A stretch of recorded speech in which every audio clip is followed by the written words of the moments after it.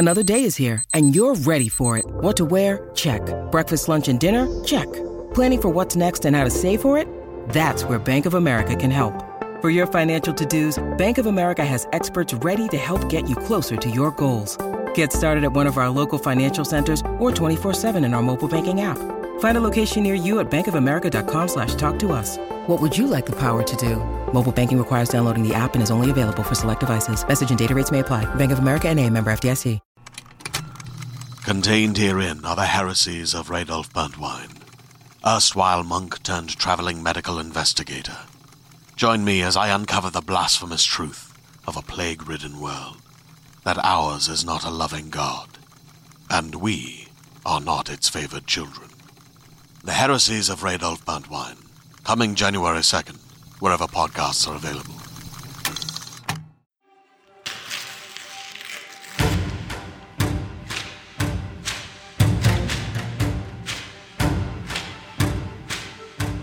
Realm presents Bookburners, Season 4, Episode 18.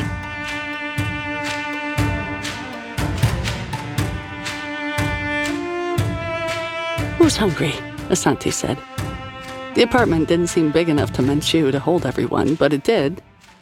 Asante's family was all there. Well, almost all there, Asante said. Her children, all adults, talking and bickering.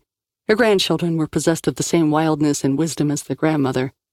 Asante and one of her sons were in the kitchen, banging pots and pans around, getting ready to serve. The chatter in the air was in 3 different languages. "It smells delicious," Menchu said. "No, it doesn't," said a boy next to him. "It's Patrice, yes?" Menchu said. "Yeah." "How old are you, Patrice?" 9. "And why doesn't it smell delicious to you?" Menchu said. "Because I don't eat meat. It's mean to kill animals." "Who told you that?" Menchu said. "No one told me, I just think so," Patrice said. "It's mean to kill them, and it's mean to keep them on farms. They should be running free in the woods." "I see," Menchu said. "It's mean to eat plants, too," Patrice said, "but it's less mean." "Because plants don't have brains." "Yes, they do," Patrice said. "Now, who told you that?" Menchu said. "No one," Patrice said, a little annoyed. "I just think so. Plants have brains, but not the same as animals. Their brains are in the ground, so when you eat an animal, you kill the whole thing. When you eat a plant, it's like cutting off a finger, except that plants can grow the finger back." "What if you killed the whole plant?" Menchu said. "That's silly," Patrice said. "You can't." Menchu liked this kid. It had been a while since he'd talked to any kids, at least kids who weren't in danger, and he'd forgotten how much he enjoyed it. He loved their free-ranging sense of imagination, the unorthodox thinking that bordered on dream logic, or, Menchu realized to himself, magic logic. He would bet good money that kids were better than adults at handling the changes magic had wrought in the world. He could believe they were less confused, less angry and sad, more accepting. And part of it was because they still believed in fairy tales. It was easier to accept a dragon entering the real world if you thought they'd never left, that they were always hiding or invisible, or sleeping, which, as it turns out, was closer to the truth than adults would give them credit for. But that wasn't all of it. It was also that they could handle a new way of thinking thrown at them, create a new system of logic, or just handle a world where a word like logic seemed quaint, almost anachronistic. Adults could spend years looking backward at what they'd lost. Kids could just go along for the ride. But talking to Patrice touched on something more fundamental for Menchu, too. When he was a parish priest, he thought of the kids in his church as part of his flock, along with their parents. He was apart from them, their religious guide, their counselor, their consoler. Now, the priesthood was falling away from him. He was moving to another mental space, a space he had yet to understand or define. And for the first time in his life, he found himself thinking about how it would be to have a child of his own. He couldn't picture this child. It was without name or gender. It was just an idea in the shape of a child. But it was there. If he concentrated, he thought he could almost hear this child's voice, asking him a question he didn't yet know how to answer, but he wanted to. The family was sitting down, the food was on the table, and Asante's phone rang. She checked the number, shot Menchu a concerned look, and walked into the kitchen. Menchu followed her. She was almost done with the call by the time he got in there. "We'll be there," she said. "Who was that?" "Daniel," Asante said. "That interesting young man from the archives? He has troubling news. Team 1 has been called out on a mission halfway around the world." "Did the Oracle say anything about that mission?" "No," Asante said. "If we believe the Oracle, then this may be part of the attack on the Vatican," Menchu said. "A diversion," Asante said. "It could be." Sal walked in. She'd seen the looks on Menchu and Asante's faces. Asante explained. "Is Fox taking this seriously?" Sal said. "Yes," Asante said. "He's called all his personnel to the Vatican. He thinks they'll be safer there." "So they can be found and slaughtered in one place?" Sal said. "Better than found and slaughtered in their homes or in the street. Along with their friends, families, and anyone else who gets in the way," Asante said. "Even after everything we've seen, there's no safer place for them than the archives." "Still," Sal said. "Yes," Menchu said. "We have to go," Sal said. Asante looked at the dinner on the table, her children and grandchildren gathered around. They were waiting for her to sit down, but they didn't really need her. The family, Menchu thought, could wait. 3. The bookburners arrived at the archives to find them on lockdown. They were all there, Fox, Daniel, the rest of the essential staff of the society. Sansoni was giving instructions, calm and deliberate, an old pro. "It is not comforting to know that we are under personal attack. Nevertheless, our strength lies in unity. We have the best chance together." "Then why did you send out Team 1? One of the monks asked. "They have a job to do," Fox said, "and we don't know for certain that the Oracle's vision and this attack halfway around the world are related." "Maybe they've effectively divided us already," Danya said. "But we can't sacrifice a small city in India to find out, can we?" Sansoni said. "Team 1 is where they need to be, and we've taken all the precautions we can." She nodded to the 10 Swiss guards stationed with them. Sal saw that they looked relaxed, like they'd done this sort of thing before. Her eyes drifted to their weapons. Not medieval weaponry, not guns either. "I was waiting for you to notice," Fox said to Sal. "Perhaps the time for a Team 3 has ended, but we found that we have use, in essence, for 2 of Team 1. That was when Sal started to feel better, then chastised herself. She knew not to get her hopes up. Fox's phone rang. The voice on the other end was terse. "Thank you," Fox said. "All clear," he said. "How long do we have to stay here?" another monk said. "Until we think you're safe," Fox said. "And when do we know that?" the monk said. Fox glared at him. "This is an active situation," he said. "Right now, you can't find the answer in a book." The monk fell silent. Fox's phone rang again for another report. 2 of the monks tried to busy themselves with a card game, but they were too distracted. Daniel paced the floor. The Swiss guards shifted their positions. Fox's phone rang again. "Fox," he said. Sal was close enough to hear that the voice on the other end wasn't calm anymore. It had the tone of rising panic, as if the speaker were watching a tsunami bear down on him. Then there was a rush of noise that subsided. Overhead, they heard a shuddering sound. "They're here," Fox said. The lights went out. Some emergency generator kicked in and the lights flicked back on. Then they fizzled out again.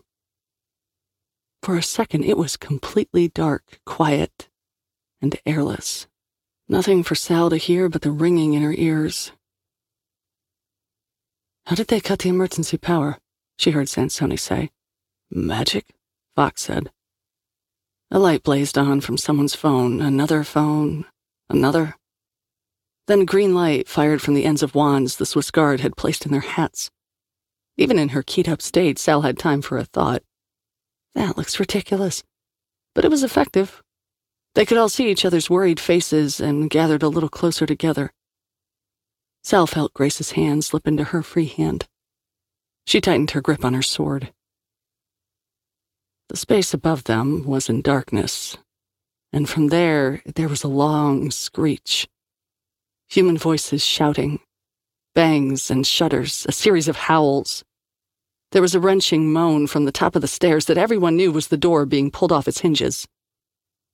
Then a soft purring. "Kill the lights," Fox said. "Kill the—" Shapes fell out of the gloom above them, voices rising in what sounded to Sal too much like laughter. The next few seconds fragmented Sal's senses. Flashes of light, the faces of a Swiss guard screaming in terror, the curve of a scaly limb, a shriek that overloaded her ears, a stabbing stench, human blood mixed with tar. The floor beneath her feet was slicker than it had been a second ago. Grace's hand slipped from Sal's. Something grabbed her from behind, snaked around her waist. Sal raised her sword. It was getting easier and easier to use it. She knew she could strike where she wanted without hurting herself. She brought the blade down and severed whatever it was that was holding her. But there were two more, one around a leg, the other around her torso. A third went straight for the wrist holding the sword. They tightened their grip and began to pull in opposite directions, as if they were looking to tear her in half. She fought them, screaming, not in terror, but in anger. She was not going to go this way. She kicked her leg free, but it was caught again almost immediately. She felt something move in her hip socket in a way that felt ominous and fought back harder. In the murky, blinking light, she could see the monster that had her, a bulb of a thing with a huge mouth and more flailing appendages. The shadow of something hung from its teeth. She realized it was a human forearm, a drooping hand. That was not happening to her, she thought, and thrashed again, harder still. She could hold it off, but she didn't know how much longer. Then a shape landed on the monster that wanted to consume her, dug its hands into the monster's flesh, and started pulling the appendages off with slick popping sounds. 1, 2... The monster squealed and lurched, throwing Sal to the ground without letting go. She couldn't see for a second, only heard the squeal arc into a shriek as the wet popping sounds continued. Then there was a tearing sound, a piercing cry. Sal turned to see that the monster's mouth was twice as wide as it used to be, and it was flapping around, spraying dark liquid on itself, on the floor, on her. Grace was on top of it, punching straight into its flesh. Her arm was a blur, a jackhammer, and she was boring a hole into where it seemed the monster's brain should be. Grace must have suddenly pulverized something important, because at once the creature stopped moving and slid onto the floor. The arms that gripped Sal went slack. She shuffled them off her and stood up. Grace, covered in gore, shot Sal an intense look full of emotions, and Sal could read every one. "No fucking way that was happening," Grace said. She jumped down and took Sal's hand. "Come on. Let's kill some more monsters." Sal nodded. There was a demon with its back to them, looking like it was about to eat one of the Swiss guards. They lunged forward together and were taking it apart when they heard Fox's call to flee. Fox realized his tactical error as soon as the demons began to fall from the ceiling. He had been thinking of the society as a fortress for years. It had been breached, of course, but that was only once, and for something very specific, and the breach had ultimately failed in that the perpetrators had been punished, the society rebuilt. Surely the word had gotten out among the demons that the society was ready for them, one of the last places on Earth they would want to be. As the lights on the Swiss Guard helmets began to go out, he realized that he had been right in a small way, and wrong in a big way. The demons had indeed learned that the society was not something to assault lightly, so they were assaulting it heavily. And once the demons were inside, the society wasn't a fortress. It was a cage. He had learned a long time ago how to pull his weight in a fight while keeping his head about him to shout orders, and he could do it now. Together, he and 3 Swiss guards teamed up and brought a demon to the ground long enough for one of the guards to make a mash of the demon's head with a mace he'd brought out of the archives. That gave Fox hope. But a second later, that same guard was eviscerated, the mace lost in the darkness around his feet. A claw raked across Fox's side, cutting deep. Only an intervention by Grace, blurring like the wings of a hummingbird, saved all of them from death. The fight had only been on for 30 seconds, but Fox could see which way it was going. Even if they prevailed, the casualties would be high. Where they were now was too much to the demon's advantage. It was time to fall back, split up, and see what could be done. He gave the order, turned, and ran toward his office. Someone was running behind him, but he couldn't tell who. The monster's howls receded, and for a few seconds there was only the sound of his own breath, a ringing in his ears from the blood rushing into them as he sprinted through the dim hallways he knew so well. So, apparently, did the person behind him. He wondered who it was. They were already at the door to his office. He flung it open, jumped inside, let his follower in, then closed it. The lights didn't work. But the other person, amazingly, still had his phone. He turned on the light, and Fox saw who it was. "I didn't imagine someone like you making it out of there," Fox said.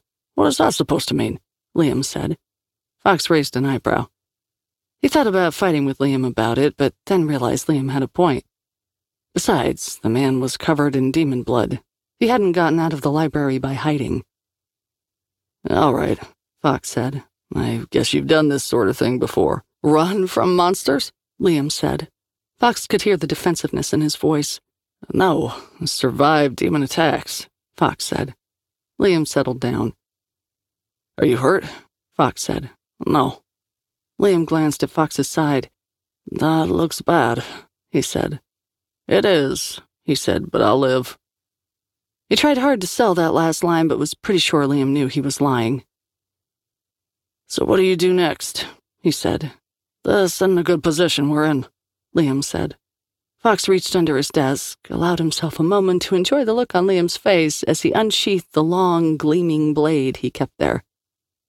"Well, that makes it a little better," Liam said. "But why didn't you have it with you before?" It stung, but Fox knew he deserved it. "I didn't think we'd need it," he said, and meant it. "Sorry," Liam said. "Not as sorry as I am," Fox said. There was a howl from the hallway, rough breaths. "Don't kill the light," Fox whispered, but Liam whispered back. Fox made a decision.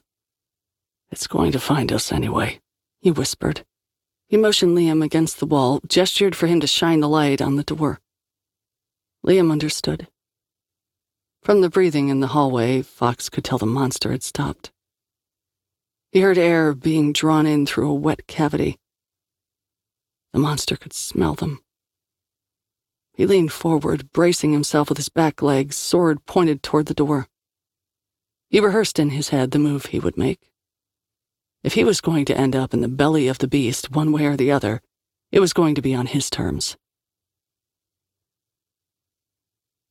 Kel'Shamax felt a rising, pleasurable anticipation. The humans on the other side of the door were more or less intact. They still had most of their blood in them. He liked their organs best when they were still full of blood. He had eaten 3 humans already here, of different shapes and sizes.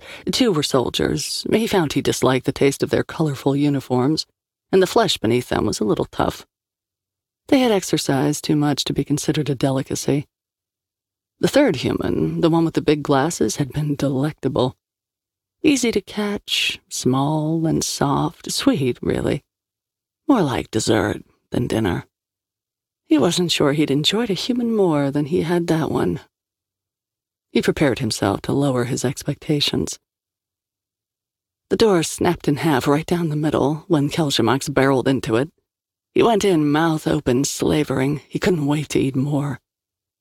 So he was surprised when the only human he saw, an older man with rage in his face, leapt toward him as soon as the door was gone. He didn't even see the sword coming. But then the man and the blade were in his mouth. His 2 tongues tasted almost nothing but his own blood. It was nauseating. Then Kel'Shamax experienced a pain he'd never known before, nerves that had never been touched, as the sword blade pierced the roof of his mouth and drove upward into his demon brain. His mind reeled with it. He felt open and cold, split down the middle. It was only the beginning, as the human then twisted and turned the sword, mixing the brains above him into a porridge. In the demon's last thoughts, he bit down hard, and was pleased to feel the sensation of soft flesh of a spinal cord severed. He was almost sure he'd bitten the old man in half. But the demon blood on the man's clothes, his own blood and cranial fluid now pouring out of his head and into his mouth, bathing his tongues before sliding down his own throat, was too much to bear. He vomited everything, the humans he had just eaten, the humans he had eaten earlier. He had always imagined he would die bloated with meat, surrounded by his demon slaves. In his ripest fantasies, he died because he ate too much and exploded under the pressure, a glorious demise. But now he was dying on Earth, in a dark room, and his stomach was completely empty. Where did I go wrong? He had a chance to think. Where did I go wrong?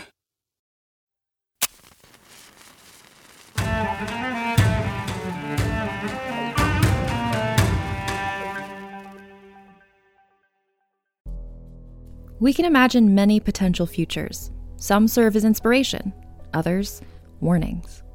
Wondery offers one possibility of the future in their new show, The Last City. The year is 2072, and the city of Pura stands as a miraculous green haven. Pura is a geoengineered paradise that protects fortunate residents from the global catastrophes of heat domes, fires, floods, and droughts. Demetria Lopez heads up Pura's public relations, tirelessly promoting the city's idyllic image. But when she stumbles upon a dark secret that, if exposed, would be the downfall of Pura's existence, she must decide who and what she's willing to protect.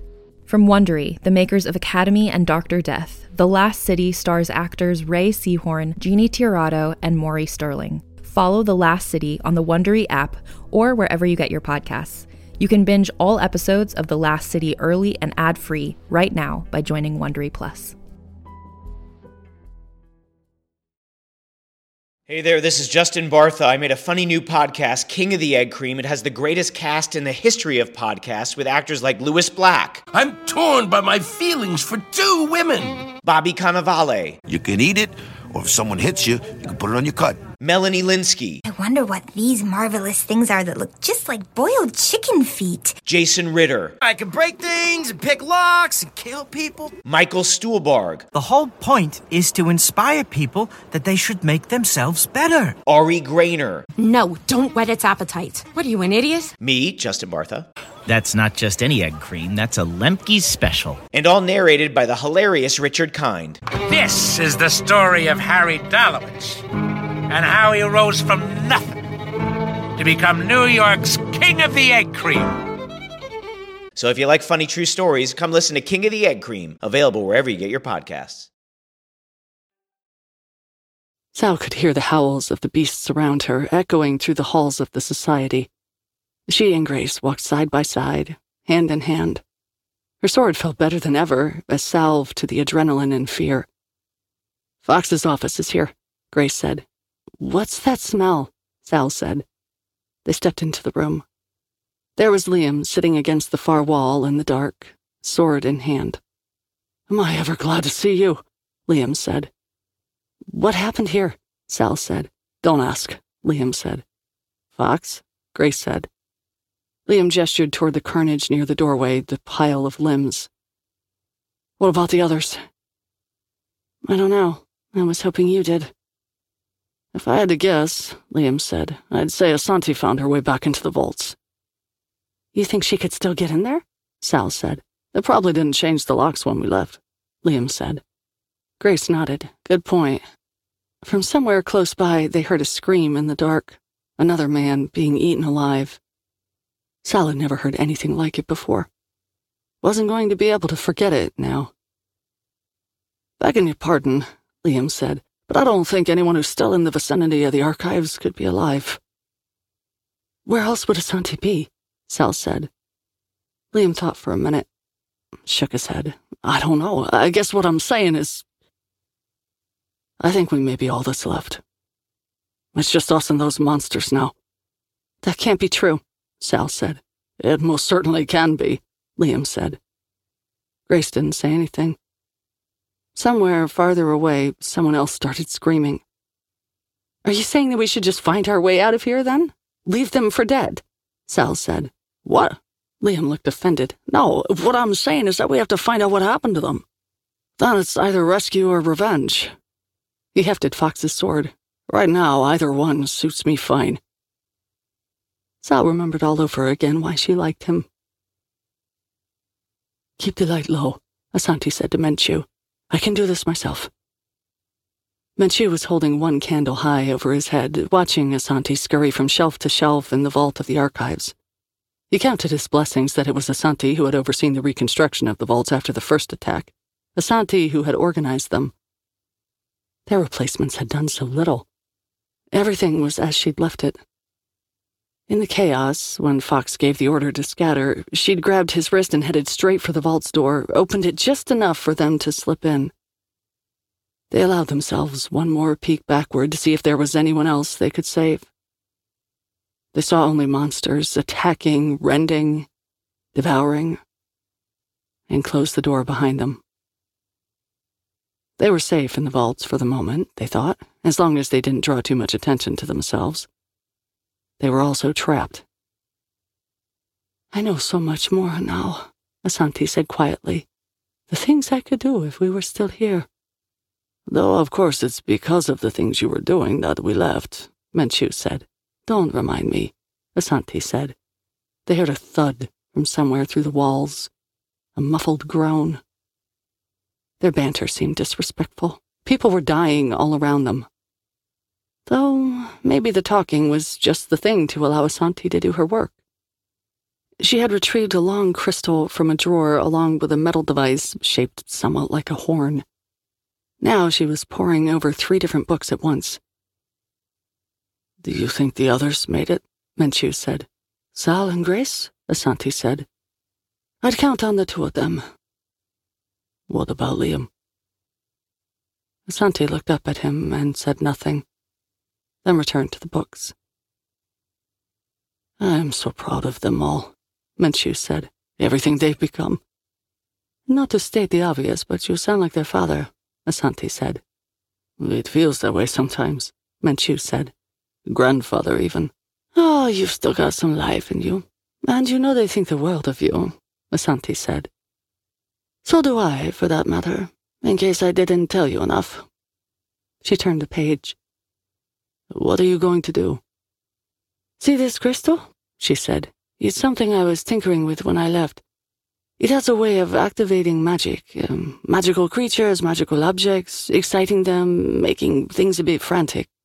And this, Asanti said, pointing at the horn on the desk, will amplify the effect. We want to do that, Menchu said. I'm not going for loading the demons up with magic, Asanti said. I'm going for overloading them. Them and anything magic within Rome's city limits. You want to fry the wires, Menchu said. In a manner of speaking. I think we'll have to finish them off afterward, but it will do. And what about Grace? Will it affect her too? Probably, Asanti said. But I think she's strong enough to take it. You think? Menchu said. Arturo, she said. I don't have any better ideas at the moment. Menchu sighed. All right, he said. Grace is going to kill you. Better her than them, Asanti said. And it might still be them. The demons will sense what I'm doing as soon as I start. They'll know someone's in here, and they'll come for us. You designed those doors to keep them out, didn't you? Not so many of them, Asanti said. Menchu nodded. Do it. Asanti flipped another book open, held her hands aloft. I told Fox I'm leaving the priesthood, Menchu said. Is that your way of flirting with me, if my idea fails? No, Menchu said. Good, Asanti said, because I'm pretty sure it's going to work. She began to chant. The crystal sparked with light. All around them, they heard a howl taken up by one voice after another, rising and falling together. Asanti was right. The demons knew. 4. What on earth is happening? Liam said. The voices were all around them, much louder than Sal would have liked. Whatever it is, I think it means our time is running out, Grace said. Do we blow our cover? Sal said. They've been trying to be quiet. I'm not sure we ever had it. All right, then, Sal said. They broke into a run back to the archives. It wasn't fast enough. They heard the rapid steps of feet behind them, too rapid to be human. They stopped and turned around. Liam shone his light back down the hallway. Sweet Jesus, he said. The monster's body looked at first like it was floating in the middle of the hallway. Then Sal saw that it had a mass of limbs reaching the floor, the walls, the ceiling, and it was scuttling after them.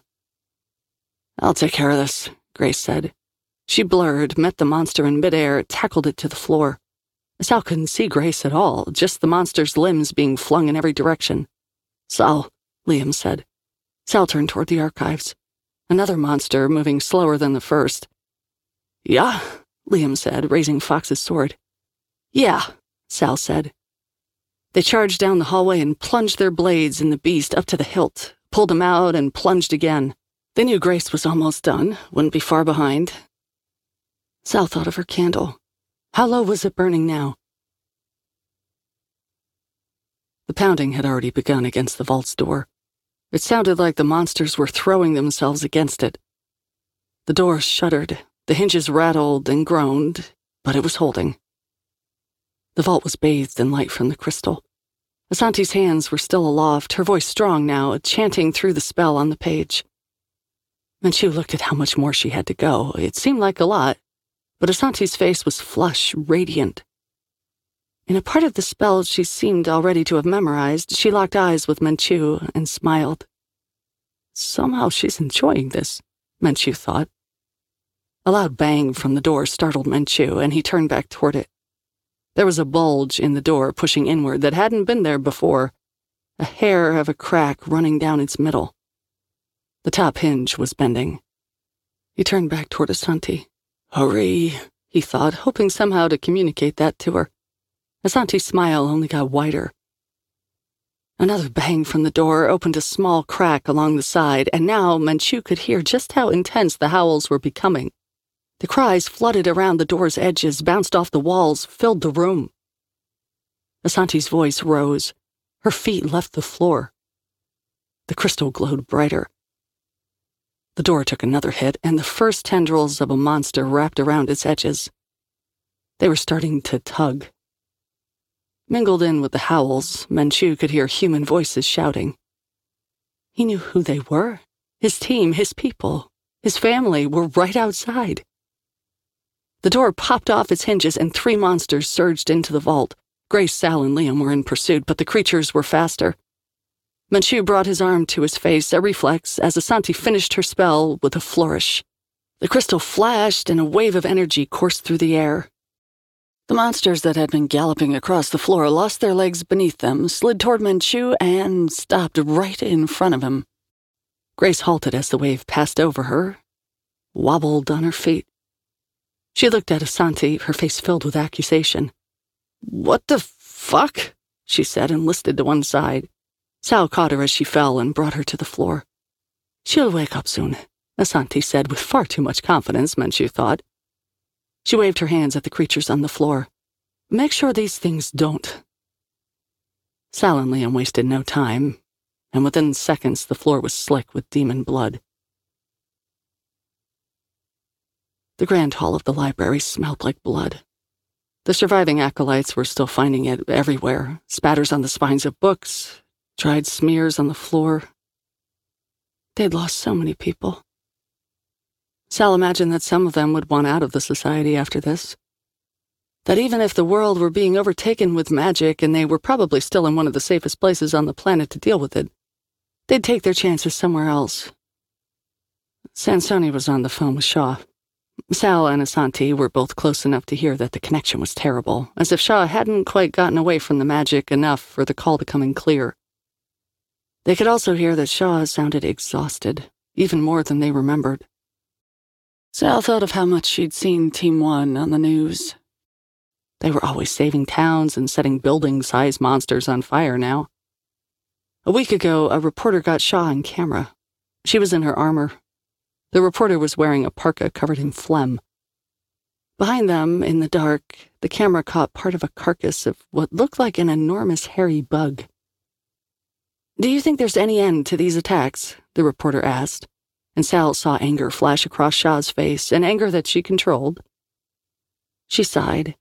"What the hell kind of question is that?" she'd said. It was a statement that went viral. Some people read optimism into it, and Sansoni encouraged them. "Shaw meant that, of course, she sees an end to the attacks," Sansoni said at a press conference. "We all do. Why else would we keep fighting?" But Sal knew Shaw well enough to know the truth. "Shaw can't make it back here," Sansoni said as she got off the phone. "The latest attack?" Sal said. "Continues," Sansoni said. "Even though the Vatican itself," Asante started. "They have their priorities," Sansoni said. "And they have their orders." "From who?" Sal said. "Fox is dead." Sansoni raised an eyebrow. "You think the vast bureaucracy of the Vatican doesn't have an alternate chain of command set up for this kind of thing?" "I'm just saying you seem awfully calm about being unprotected," Asante said. "It is my job to be calm," Sansoni said. Sal and Asante exchanged a glance, like both of them smelled something. They planned to head to Alexandria, as the Oracle had instructed them. The flight was leaving soon, and the bookburners, at last, had a few hours to rest. Sal and Grace lay spooning on a narrow bed in the catacombs of the Society. Centuries ago, it had been for the monks in the Society who never left the Vatican. Over the years, it had changed. Some monks chose not to leave. Some of the members of Team 1 liked to be on call. But lately, the room had been empty, dark, which was just what Sal and Grace had wanted. But Sal could feel the tension in Grace's shoulders and back, a stiffness beyond her latent strength. "What's wrong?" Sal asked. "Sal," Grace said, "I know I'm the strongest on the team. Human weapon, rips demons in half, that sort of thing. But in the end, I'm just a tool, a foot soldier." "Is this about your cure?" Sal said. "No," Grace said. "It's about you. We all know that Manchu has handed you the leadership of our team. You've been calling the shots since you came back from New York, maybe before that." "If you resent that, I'll give it up now," Sal said. "You've been doing this for so much longer. You have a good head for it, and I don't want anything like that to come between us. It's not that," Grace said. "I know how clear I've made it that I won't be just a tool, but I also know that I like being a foot soldier. I don't want to be in charge. It's my job to kill monsters, and I excel at it. I like someone else pointing me at which monsters. It keeps the lines of logic clear. It keeps things simple. It means I rest easier at the end of the day." "You're not resting easy right now," Sal said. "Because I have to know that the decisions being made about where to send me are solid." Sal bristled. "Are you saying you don't trust me?" Now Grace turned over to face her. "It's not that," she said. "Then what is it?" Sal said. "I'm not explaining this well," Grace said. "I suggest you start. Manchu just has so much faith in you. And you don't?" "That's not what I mean. It sounds like that's exactly what you mean," Sal said. "Being a leader involves—" "Please don't say making hard decisions, Grace, because I know that already. Everybody knows that. The problems we're facing are not getting smaller. The decisions are going to get harder and harder. Did you ever doubt Arturo can make them?" Sal said. Grace paused. Sal braced for the answer. "No," Grace said. "So what's different?" Sal felt the spike of anger and let it get the better of her. "What exactly do you have between you?" "There is nothing," Grace said. "Nothing now." "Then what is it?" "Listen," Grace said. She slapped her hand on Sal's arm, dug in her fingers, and it hurt. "This whole conversation has gone wrong." "You're damn right it has." "Then let's stop talking about it." "No way," Sal said. "One of us could die tomorrow. I need to know you're with me." "Sal," Grace said, "I'm with you as long as you'll have me." "Then what the hell is wrong right now?" Grace said and stopped. She closed her eyes, opened them again, released her grip on Sal's arm. "I don't know how to say it." They were leaving for Alexandria in an hour. Grace turned back over and wrapped herself in Sal's arms, but there was no comfort in it. You are listening to Book Burners, created and produced by Realm, your portal to another world. Listen away.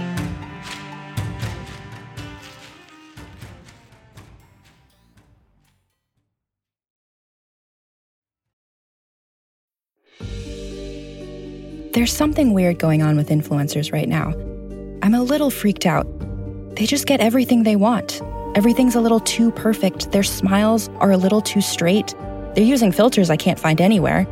I know what I'm about to say might sound a little unhinged, but I think it might be witchcraft. At least, that's what Jenna Clayton thought right before she went missing. We're excited to introduce a new show from Realm, If I Go Missing, The Witches Did It, starring Oscar-nominated actress Gabourey Sidibe. When a Black writer goes missing, a white podcast host with a savior complex takes up the cause of finding her and collides with a coven of influencers she suspects are responsible. This show is a little bit of The Craft meets Mean Girls meets Get Out. Learn more about If I Go Missing, The Witches Did It at realm.fm, and be sure to listen and subscribe wherever you get your podcasts.